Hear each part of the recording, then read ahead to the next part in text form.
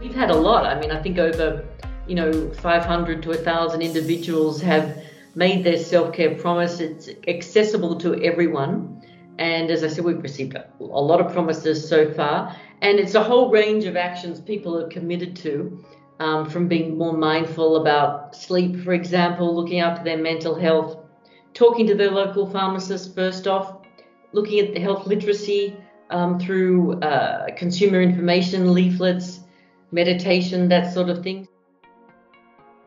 Welcome to the new HBW Inside Over-the-Counter podcast with me, David Ridley, Senior Editor, Europe. In this new podcast, I'll be talking to industry figures and experts about new trends and issues emerging in the global consumer healthcare market.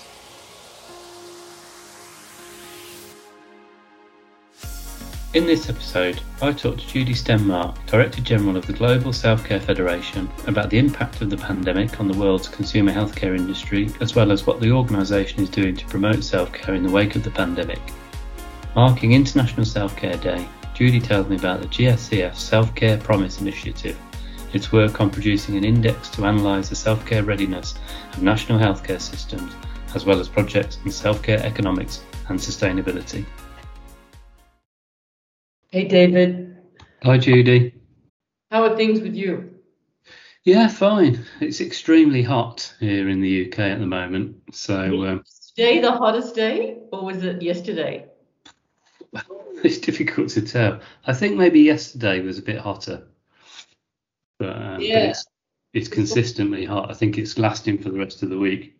Yeah, well, it's the same here. I think we've got the same weather because last week and the week before, it was like before the weekend, it was like, raining, torrential rain, and not as bad as Germany and Belgium and stuff like that. Yeah, it's 27 here today. It's 28, then 29.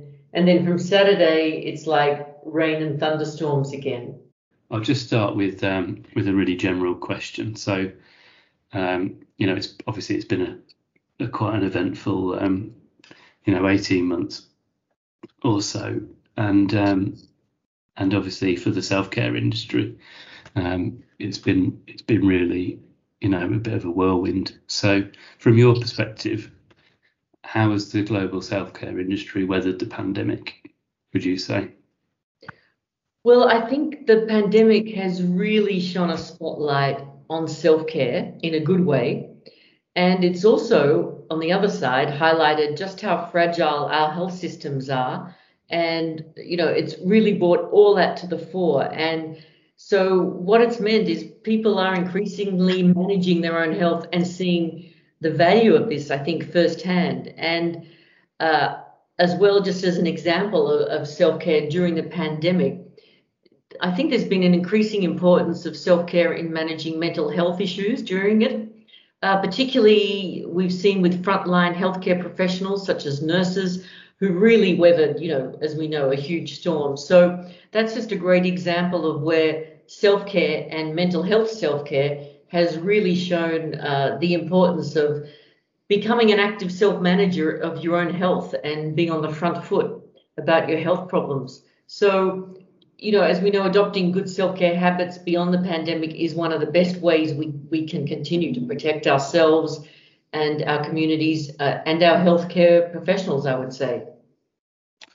Yeah, I think that's a really good point. I think specifically, like you say, about mental health, and that's clearly one of the kind of sub-trends of the shift towards self-care. I think, by now we've established that self-care in general has been a positive kind of outcome of the pandemic, that people are looking after themselves better and want to look after themselves better and are looking for ways to do that. And obviously for the self-care industry, that's positive. Yeah, I think it's been a positive thing. Yeah, and then, but of course, that's because it's been very stressful and mental health has been a particular area. So that's a trend within self-care that the industry, I think, can probably do more to kind of meet and innovate around. And then do you think there are what would you say are the other kind of major trends within that general shift to self-care that you've seen? Yeah, so I think, the first thing is the mental health that we just discussed. And I just wanted to make the point that when I started in this role 3 years ago, really no one was talking much about mental health and as part of the self-care continuum. So that's just, as you said, really interesting that's shifted that way. But I think we saw clearly in the UK with NHS, with that campaign of save our NHS, or protect NHS, is that people realised that they didn't have to go to the GP for their osteoarthritic hips during the pandemic, and they could have an equally satisfying Zoom call perhaps with their GP, get a prescription sent if they needed it, or get advice from their GP, or go and see their pharmacist and get advice that way. So I think, people then realize that, this shift in saving or easing the burden on health systems was just so important, and it worked. And people didn't all rush into A&E on a Friday and Saturday night for their cold and flu and back pain and hip pain, as they should never have. But I think that's the other side of it that really shone through. But that's funny, isn't it? Because that's something that the self-care industry has been saying for years and years and years. That's the kind of main argument, isn't it? That there are so many conditions that you don't need to go to doctors for, or go to A&E, and actually by turning to self-care instead, you're actually helping the healthcare system and saving money and reducing that burden and allowing these healthcare professionals to actually deal with more serious things.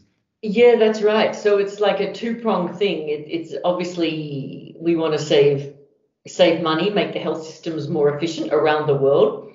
So I think we need to be better at that to show the real value of self-care. We're working on that from an economic point of view, but also the social, of course, and health point of view, that doing something to help yourself, especially for self-treating health conditions, really makes a difference to you and saves you, the individual, a lot of time as well, and makes you more productive, and in the long run, better health outcome.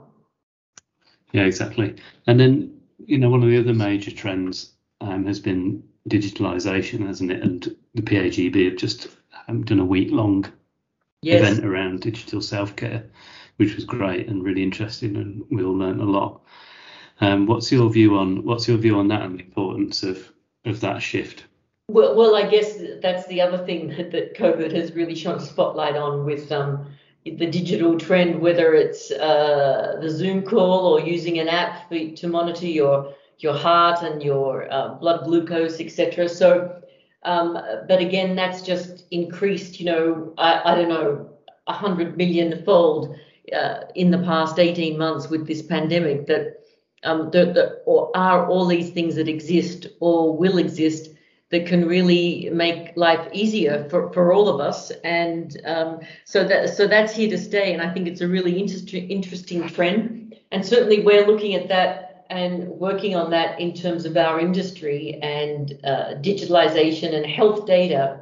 What does it mean? It's a huge area, and it's not all absolute roses, of course, because there are risks with lots of things. And I think people's perception, obviously, around confidentiality and privacy is a big issue. So we're just looking at that as an industry, as a global industry, and looking at what policies perhaps might be in place and principles for health data and digital for our industry.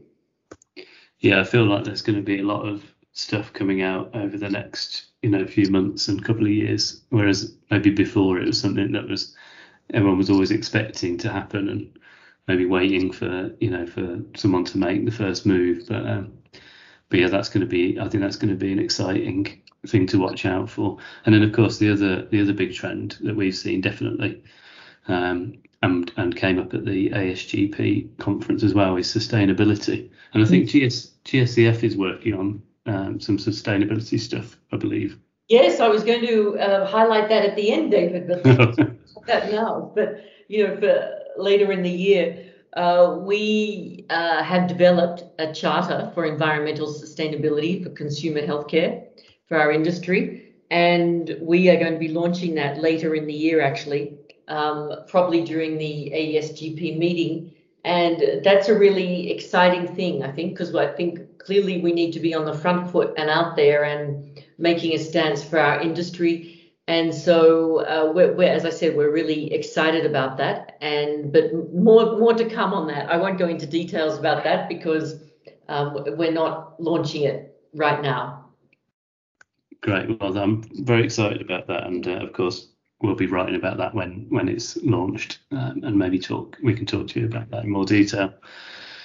So, we're recording not on International Self-Care Day, but when this is published, it will be International Self-Care Day. Is GSCF doing anything to mark the occasion? Yes. Well, International Self-Care Day is our day, the Global Self-Care Federation's day, so to speak.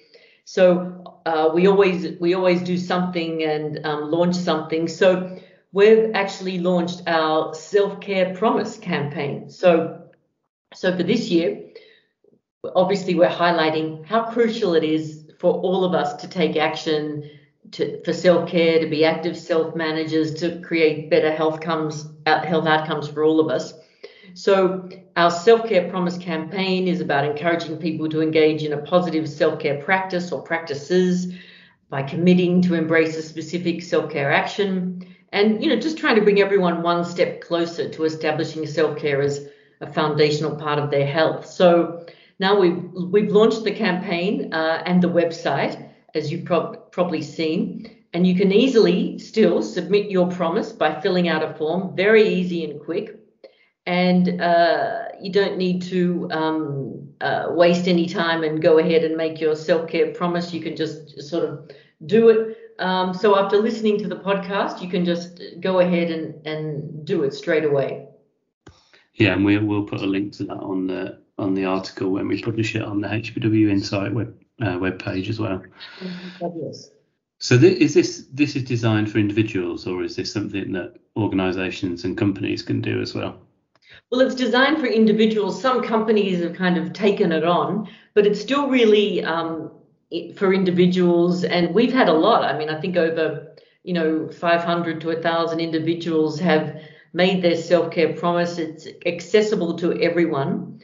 And as I said, we've received a lot of promises so far. And it's a whole range of actions people are committed to, from being more mindful about sleep, for example, looking after their mental health, talking to their local pharmacist first off, looking at the health literacy through consumer information leaflets, meditation, that sort of thing. So I guess what it's important to say is no matter what the action, it can be big, it can be small. So it just needs to be, I guess, important to you.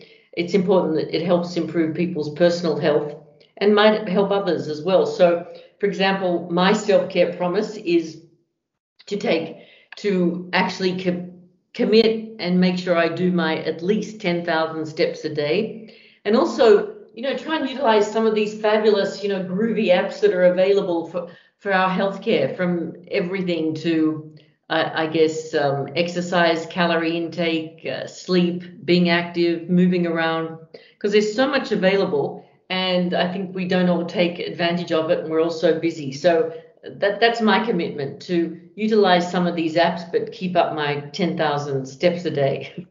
That's a good one. And so do you already use like wearables or apps? Is this something that you're going to explore now? Yeah, look, I've always used a Fitbit, but it recently, it was a bit old, so it recently kind of imploded.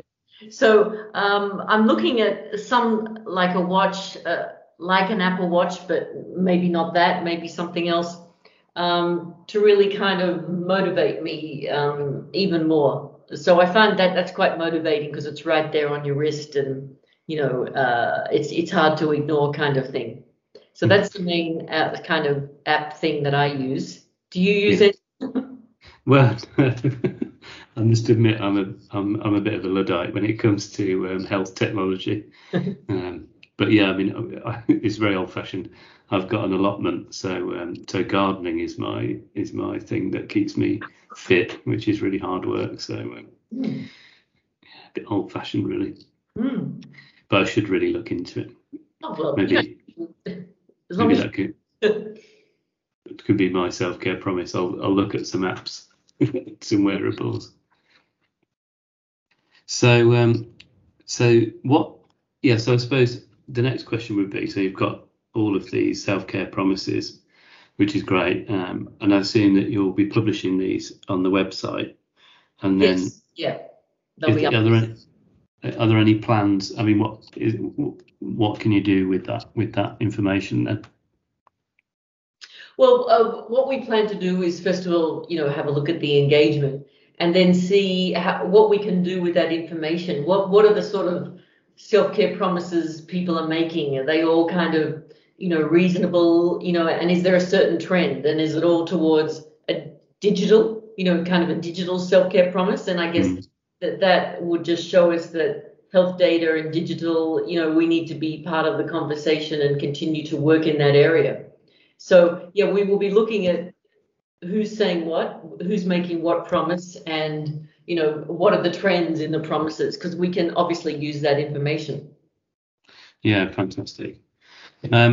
So aside from the self-care promises, have you got anything else going on at GSCF to promote self-care? Any projects ongoing or coming up over the next few months? Yeah, well, in fact, David, our big thing is the Self-Care Readiness Index, which is a really exciting project initiative, I would say, that we're doing in collaboration with WHO.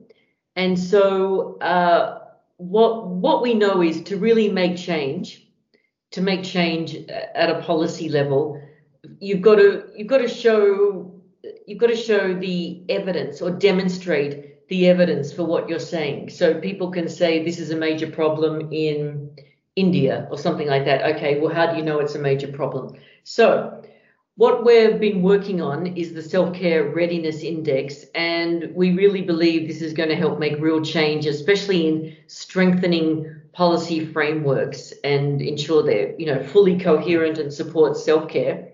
So we're going to be launching and publishing our Self-Care Readiness Index in September.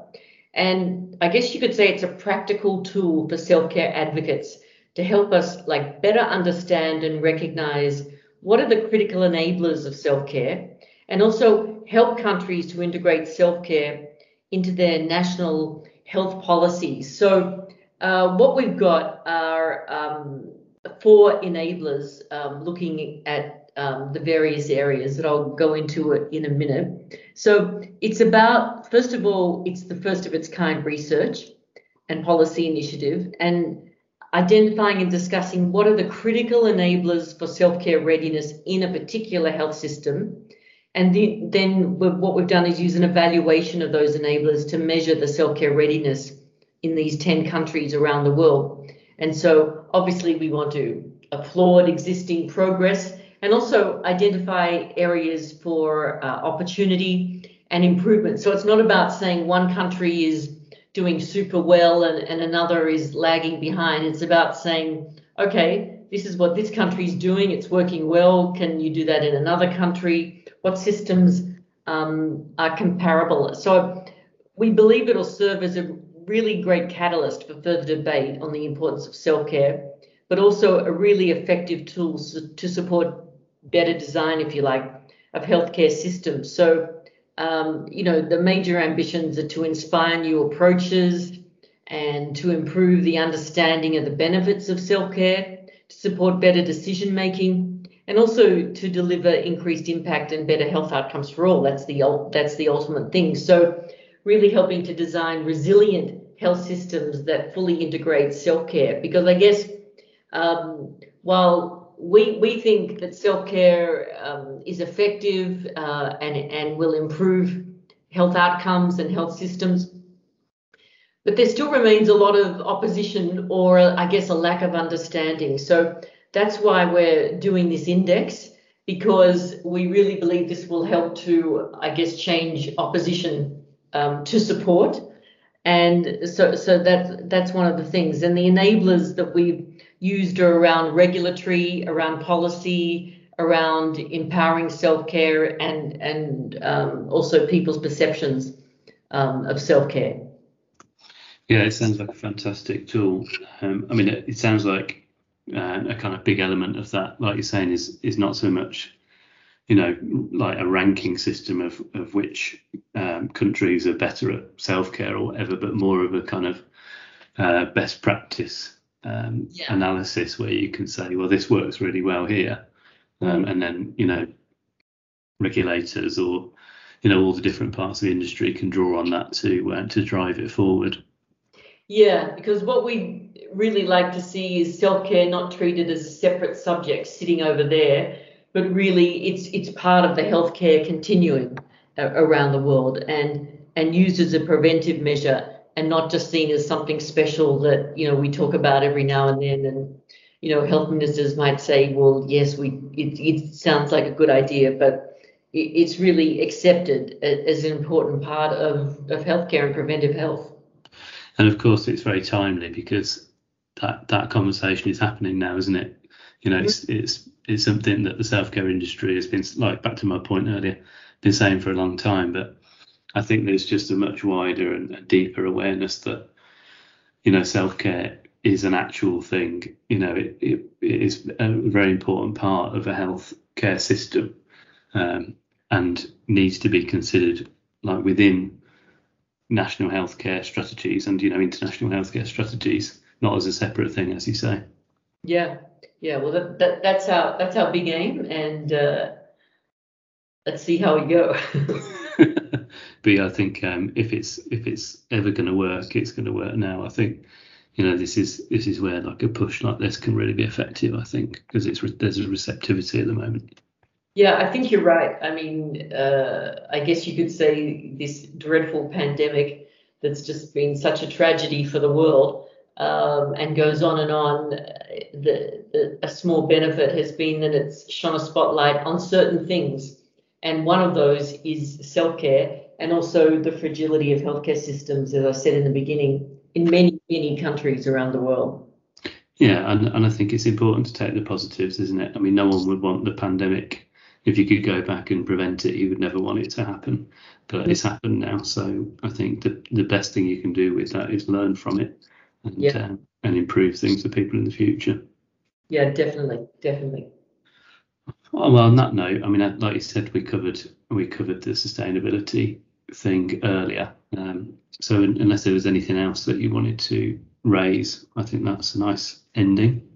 Okay, well, all I would say is in kind of tandem with the index, and to my point earlier about we need to demonstrate the economic and social value of self-care, we have embarked on a global research study looking at the economic and social value of self-care on a global level. And so we're still in the weeds of the research, but we'll be launching that hopefully in the first quarter of next year, and that will marry nicely with the index to really demonstrate that self-care, it's here to stay, it's important, and it can make a difference.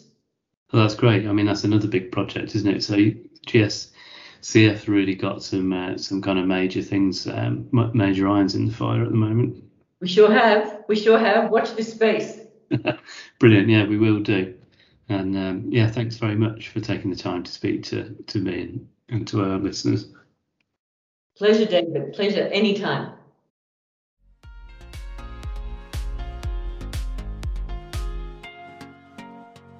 Thanks for listening to Over the Counter. Watch out for new episodes in the future on the HBW Insight website, on our LinkedIn and Twitter pages, and on SoundCloud. See you soon.